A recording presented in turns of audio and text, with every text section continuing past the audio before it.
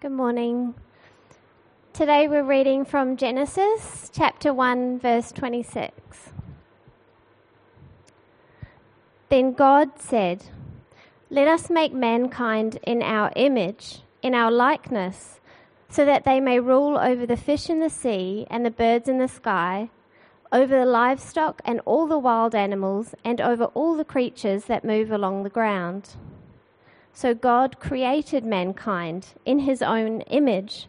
In the image of God, he created them. Male and female, he created them. God blessed them and said to them, "Be fruitful and increase in number.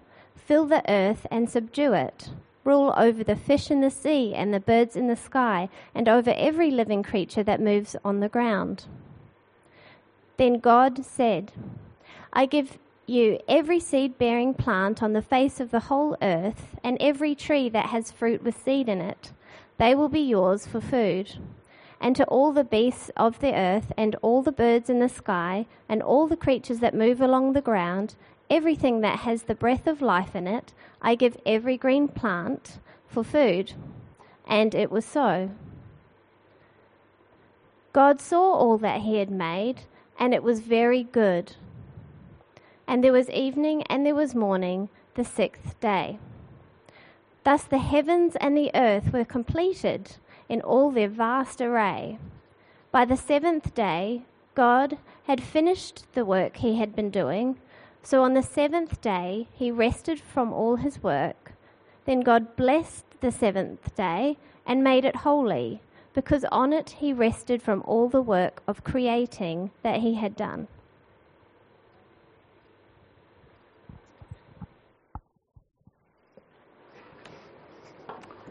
How was your week? How was your week? Good, good. Actually, what I wanted you to do is to ask the person next to you how their week was, okay? Ask them how their week was.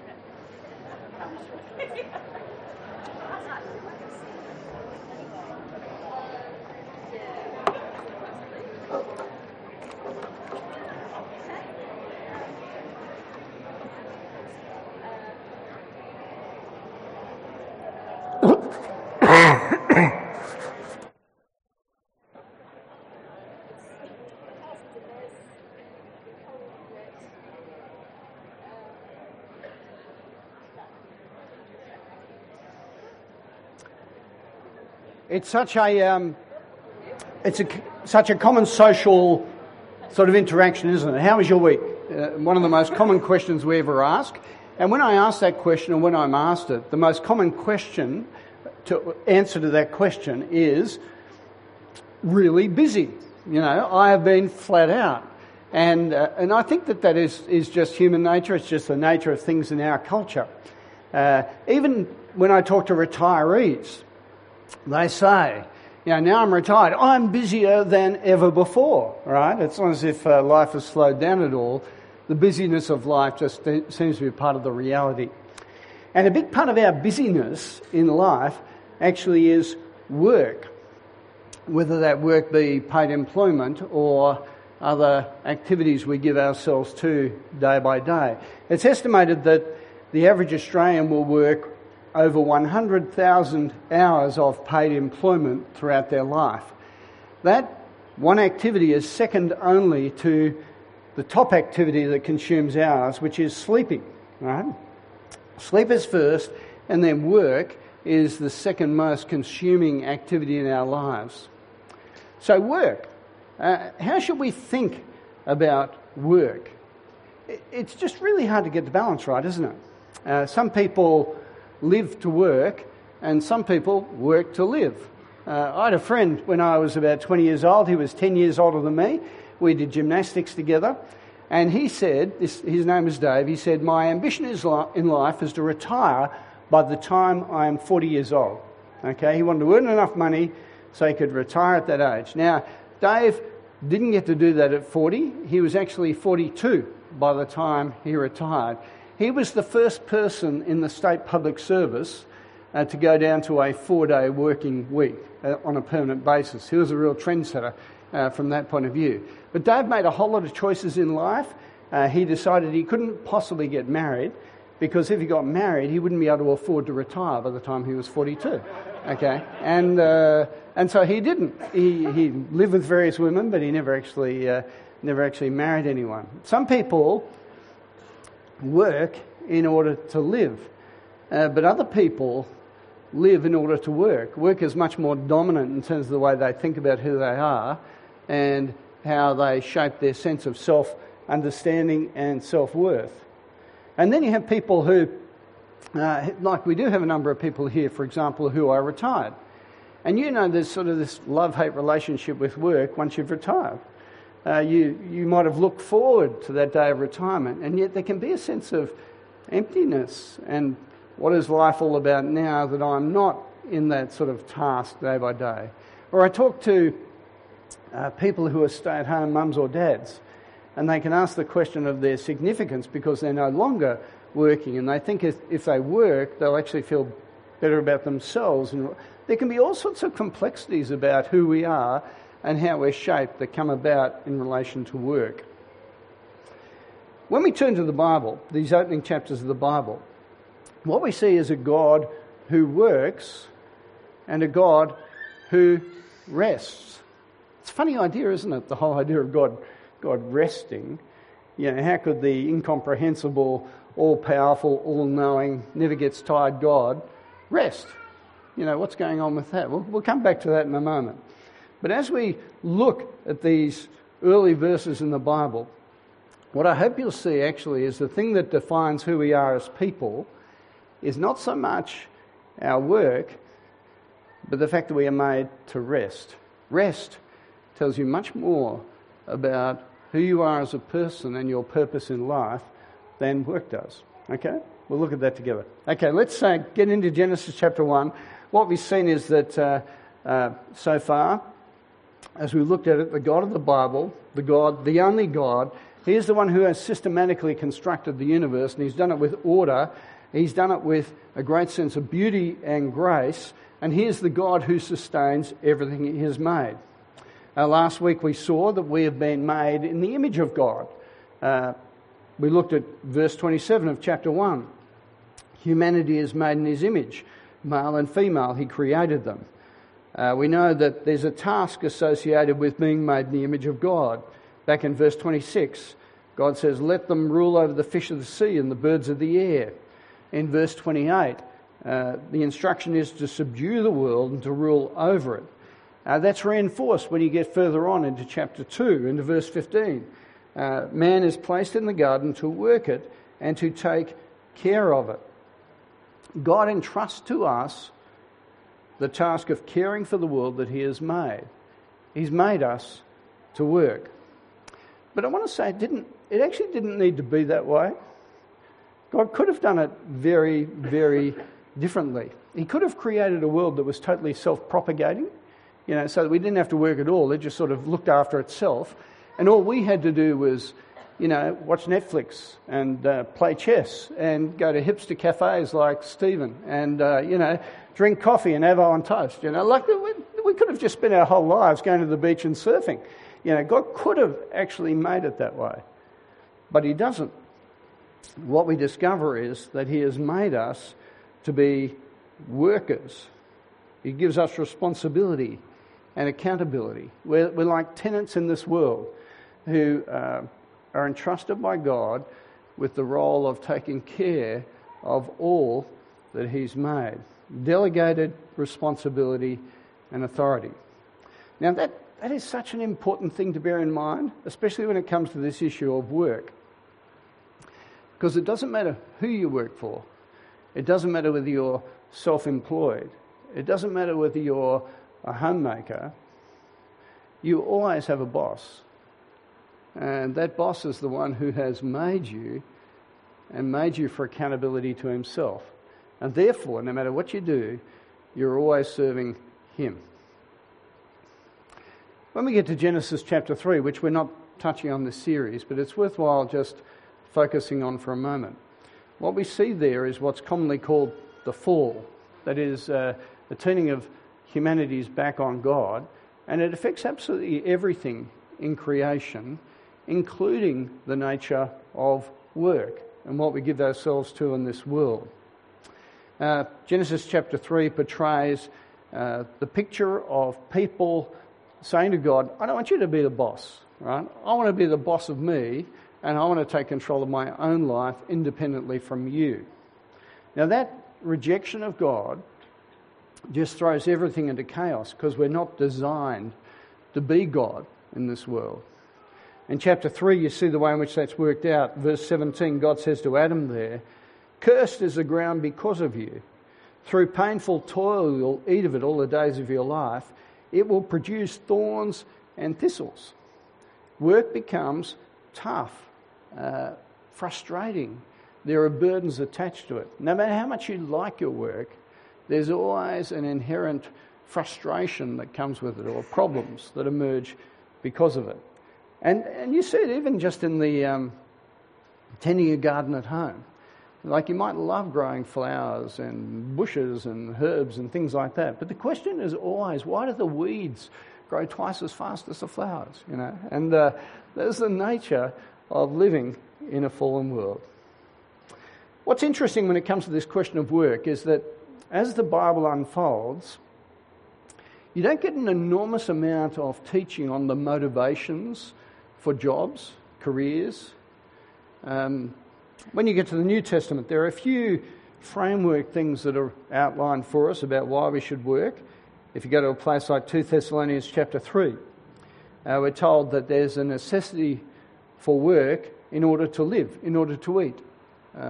If you go to a place like 1 Timothy chapter 5, there's an instruction there about people working in order to provide for their family, people who depend upon them. If you go to Ephesians 4, verse 28, here the idea is that we should work in order to be able to be generous towards other people around us, not just our family. The ability to do that. You go to Colossians 3 or Ephesians chapter 6, and there people are instructed to work to display the character of God. That is, in your work you should be diligent, have integrity, be faithful in the tasks that you're given to do. What's interesting is that the Bible doesn't really address many of the 21st century questions that I find 21st century Christians are often asking. Right? Questions like this: what work should I choose? It's not a biblical question, actually, when it comes down to it. Christians sometimes Christianise that question, what work does God want me to do? And it's almost as if God doesn't care and therefore doesn't answer. It's an interesting thing, isn't it? Or questions like, should I aspire to be the best at my job I can possibly be for the Lord? I'll come back to that in a little while. Should I look for a job that pays more money? Or should I get paid work even though I don't need the money to work, to live? You know, should I take that sort of step? Should I think about what job will give me the most sense of personal fulfillment? How much enjoyment should I expect to get out of my work? They're the 21st century questions, but friends, they're definitely not the biblical questions. And often I think we go searching for those and read into the Bible what we'd like to get out of them. Work. How should we think about our work? I'll come back to some of the applicational questions in a moment. I want to turn, though, our attention to the question of why God rests. We see mankind created in the image of God to work. That's clear in the last part of Genesis chapter 1. But then when you get to the start of chapter 2, you enter into the seventh day, and it's all about God resting and the implications of rest. It's interesting, isn't it? Because on the sixth day, what we saw last week was that humanity and the creation of people is at the very apex of God's created effort. But this first section of the Bible, up until the end of chapter 2, verse 3, it's very clear that the apex of this creation week is actually not humanity. That happens on the sixth day, but then we come to the seventh day. And you know that 7 in the Bible expresses the sense of wholeness or completeness. And here we are, day 7. And we also see a change of pattern here just to stress the fact that what's happening on this day is important. Do you know how all the way through chapter 1, you have this formula that comes through at the end of each day. You go to chapter 1, verse 5. There was evening, there was morning, the first day. There was evening, there was morning, verse 8, the second day. There was evening, there was morning, verse 13, the third day. And then you come to the end of the seventh day. There is no end to the seventh day. No end to how long does this day go for? Well, as far as I can tell, it's still going. That is, there is no evening, there is no morning, there is no seventh day at the end of it. And that open-ended finish to this day is to underline the very thing that is happening on the day. So here's the question. Why does God rest on the seventh day? When you read that, don't you feel a sense of anticlimax? You know, like we've created the whole universe and now I'm just going to lie on my banana lounge and take it easy. You know, it almost communicates that. And it raises a whole lot of questions. Ones I raised before. I mean, God doesn't really need to rest, does he? So why does he rest at this point? You know, is he tired and just needs a rostered day off? You know, is he bored? You know, you can only create so much universe without it getting a bit tiresome. Does he need a break, you know, to stimulate his divine creative juices? And of course, even as I say those things, you know they're all stupid. Right? That's a silly way to think. But why does God rest? Now let me say, God is not doing nothing on the seventh day, excuse the double negative, but he's actually not just having a complete break. And you pick that up as you look at verse 3. What we're told there in chapter 2, verse 3 is he is resting from all his work in creation. That is, it is completed and done at that point. So he's resting from that creative activity. And so what he's doing at this point is not doing nothing, but turning his attention to actually sustaining everything he has made. He's still very active. It was Jesus, I think, in John chapter 5, verse 17, where he says, "My Father is still working and I am working." And that was actually in relation to a Sabbath controversy. God never stops working, but he stops his work in creation at this point. But I want you also to notice in chapter 2, verse 3, God blessed the seventh day and made it holy. Blessed the seventh day and made it holy. He set apart this day as important. So what is the significance of the Sabbath day? This seventh day. Over the years, I think the main emphasis that followers of the Lord Jesus have had is a debate about how much work it's appropriate to do on the seventh day, and not actually working on the seventh day, having a break from your labour and activities. Can I say that in terms of, as you read through the Bible, that's not the emphasis on the Sabbath, and it's not the intention that God had for it. I'm not saying that there isn't an importance to resting, or that it's not appropriate to do so, but it's much more comprehensive than that. What I'm going to do is just take you through a really brief thumbnail sketch of some of the features of this Sabbath in the Bible so I can see a slightly bigger picture.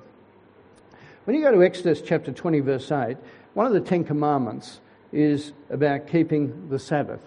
And in that verse it talks about no one shall work on the Sabbath. And in fact, as you read through the book of Exodus and following, what you discover is that if an Israelite worked on the Sabbath, they laboured on the Sabbath, they could be executed, right? So it's pretty important to take the day off. When you get to Exodus 23, from verse 10 following, what we're told is about the Sabbath year. Right? Every seventh year was a year when the Israelites were not to sow any crops. And that meant that the poor in the land could actually glean off the farms.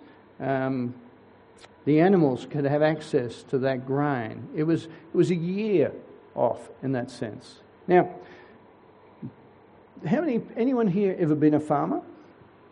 Yeah, okay. Now, what do you think about the idea of just having a year off from, working on the farm and sowing crops and stuff like that? How would that make you feel as a farmer?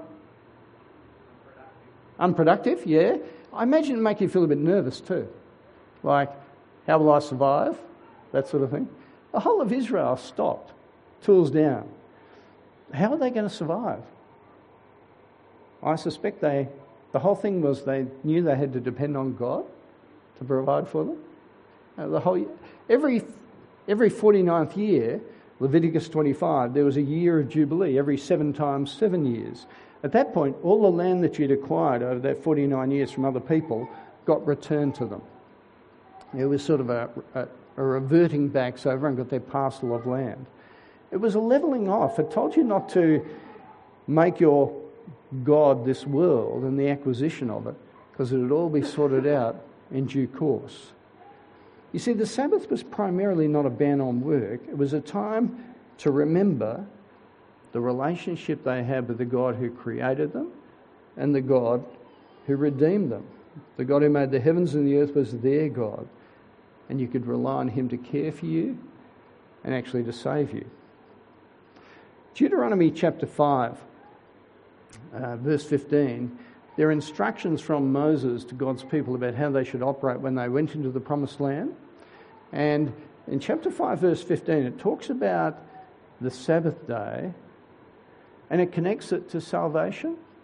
Listen to how this is expressed. Remember that you were slaves in Egypt and that the Lord your God brought you out of there with a mighty hand and an outstretched arm. Therefore, the Lord your God has commanded you to observe the Sabbath day. See, they were to stop on that day to remember they had a saving God and to celebrate the salvation they had in him. See, the Sabbath idea in the Bible is about refreshment, but so much more.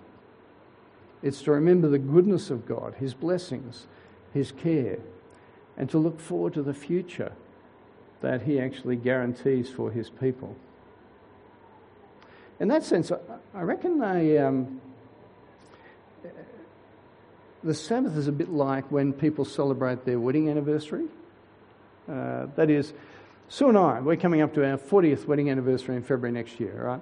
We will stop and we will celebrate on that day or close by, and what we will do is we will look back on 40 years and think how wonderfully kind God has been to us.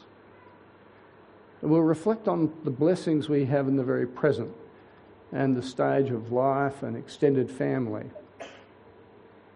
And we will look to the future knowing that our lives are totally secure in the hands of this living God. And can I say Sabbath is like that? It's having that perspective that your life is in the hands of the living God and to be reminded about that. What I want to do for just a few moments is to try and draw some of those threads together and talk about the impact of what we learn here in Genesis chapter 1 and 2 about the nature of work and the importance of remembering rest as God defines it. All right, so that's what we're going to do for a few moments. Firstly, let me talk about the motivations for working as followers of the Lord Jesus Christ. In our society today, so much of our self-image revolves around the nature of the work that we do or the work we don't do. At social gatherings, one of the first questions you ask people you don't know is, what do you do? What do you do? Now, it's just friendly. I mean, you've got to think of something to say, and that's a safe sort of thing generally. Sometimes it's not, but, what do you do?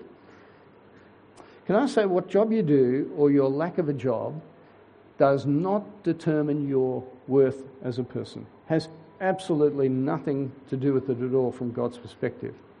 God does not value a high court judge any more than an unemployed used car salesman. God does not. And therefore, nor should we. We do not have any regard for people based on that sort of point. We do not think that the value of a person is tied up with how much money they earn. Say you're in a low-paying job, or you're not paid at all because you're unemployed, or you're retired, or you're a volunteer. Does that affect who you are as a person? If you're a homemaker, are you of any lesser value in the eyes of God? No, you're not. It makes absolutely no difference at all. In Ephesians chapter 6, verse 7, we're told we're to work as if serving the Lord, no matter what you do. Money is there to live, it's to provide for, it's to be generous with. Money is not for identity. It is not for security. It's interesting when we employ staff in the Trinity Network, one of the things I constantly say is we are paying you money not on the basis of your value. We are giving you money so you don't have to work. Yeah, so you can get on with life and ministry without concern. Yeah, and that's the way we need to think about our lives before God. Should we look for fulfillment or satisfaction in our jobs? Now, we are made to work. We see that from Genesis chapter 1, and therefore I take it that your work will give you a certain amount of fulfillment, and that's appropriate. And you know that often when you undertake a task, you get satisfaction from doing it. Right? I am one of the world's worst handy people, right? I confess that. Sue can reinforce that. My kids will testify to it because I've passed on the same level of skill to them that I have, right? We have a uniform uselessness as a family in that respect, right?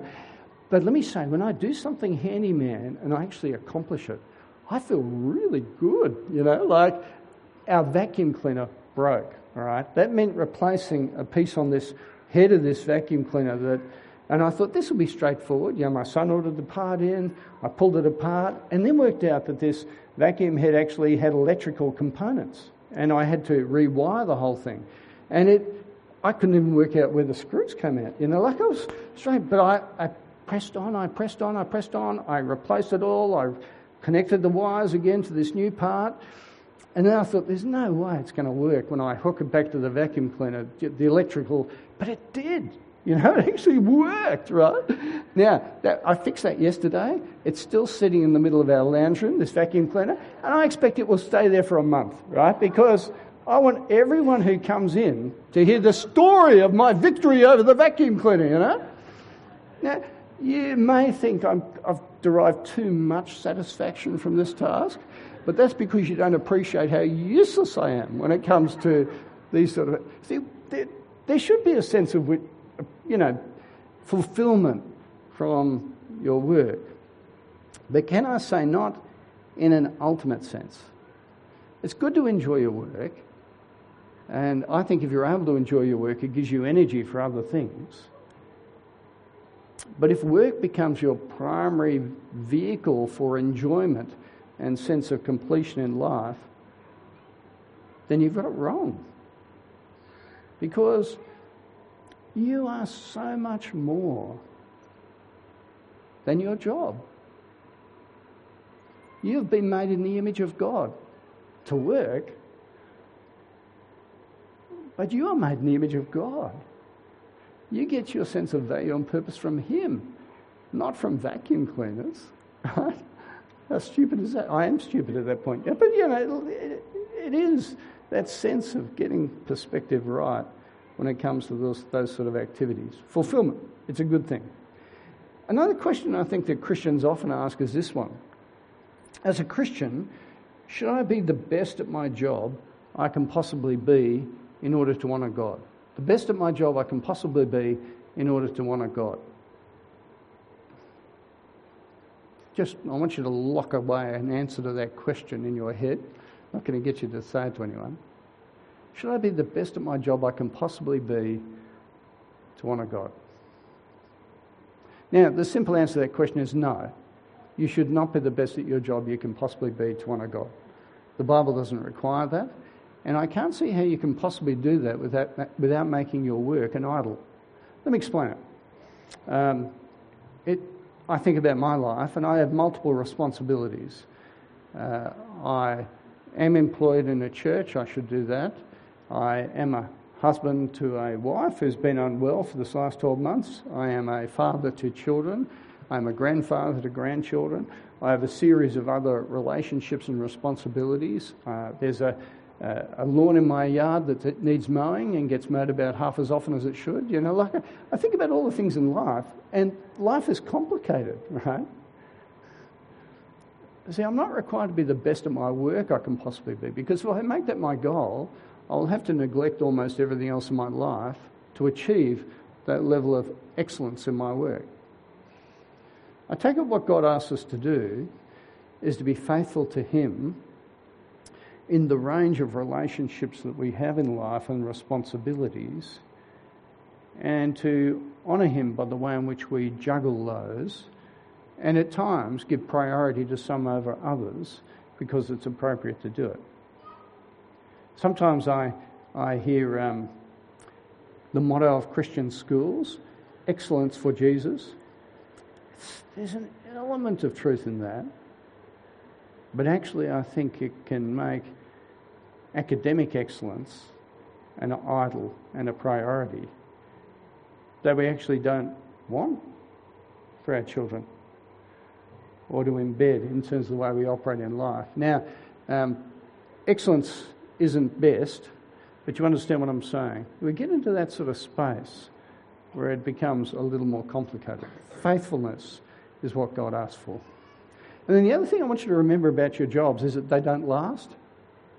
I worked as a lawyer for a couple of years. I drew lots of wills and other documents. When I get to heaven, I do not think Jesus will pull out one of my files and say, "You are such a great will drafter, Paul, you know, and welcome into the kingdom." Right? I get the feeling like the will, the document, won't have any significance at all in eternity.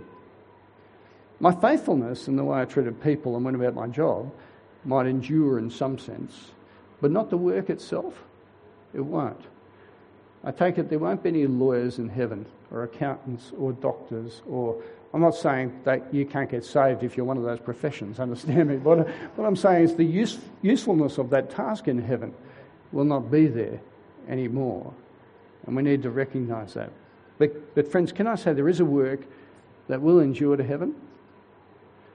1 Corinthians chapter 15 verse 58.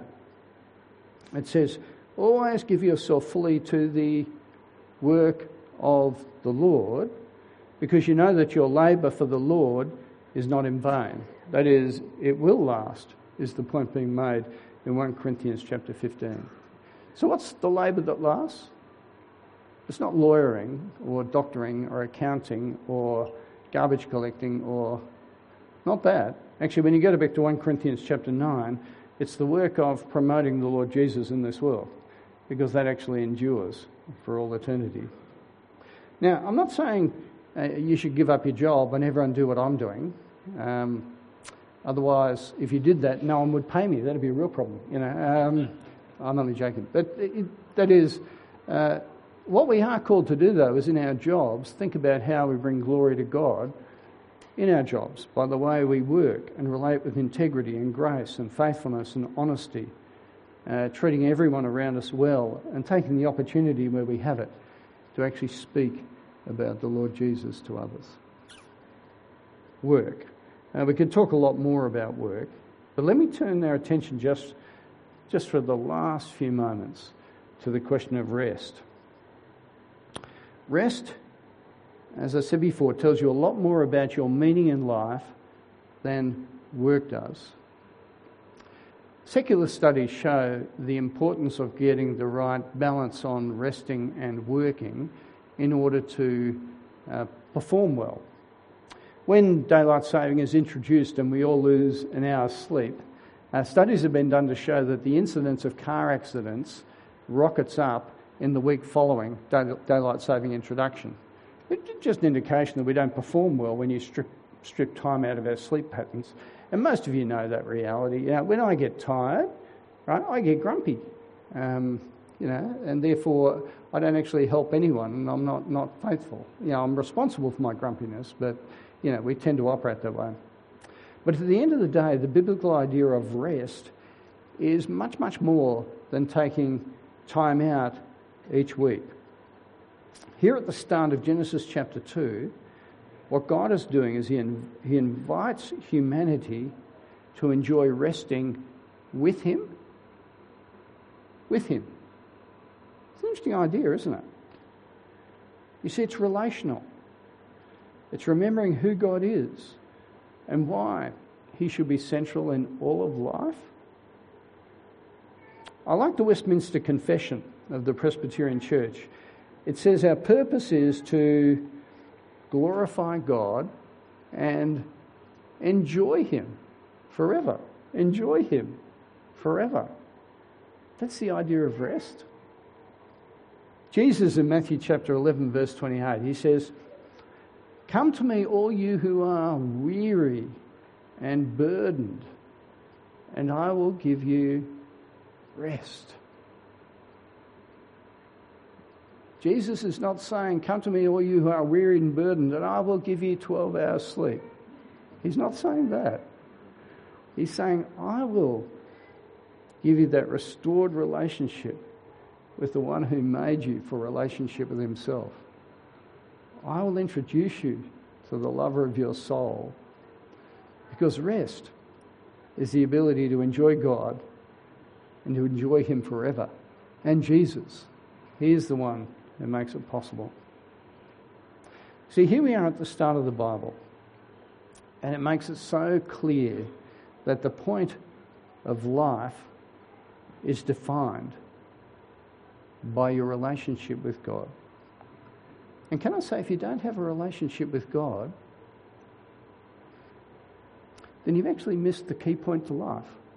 And there'll be some here who you know you don't have a relationship with God right now, and you have missed the central purpose for your existence, if that is the case. Now, you will substitute other things in, inevitably, because you pull God out of the picture, you've got to replace Him with something. So for most Australians, the thing that actually replaces God, if they're not believers, is relationships. Surveys are done of Australians about the most important thing in their lives, and they talk about family. That's almost the only answer that Australians give that goes into double digits, percentage-wise. And it's something like 56% of Australians say the most important thing in life is their family. Now, family is important. Christians hold of that. But they hold that family is important because of their relationship with God. But you've got it. It'll be work, it'll be family, it'll be leisure, it'll be travel, it'll be... Lots of people have lots of different things.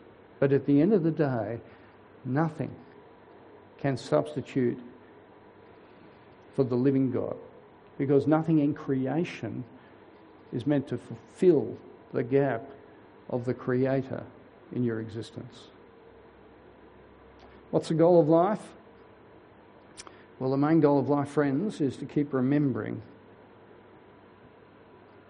the importance of resting.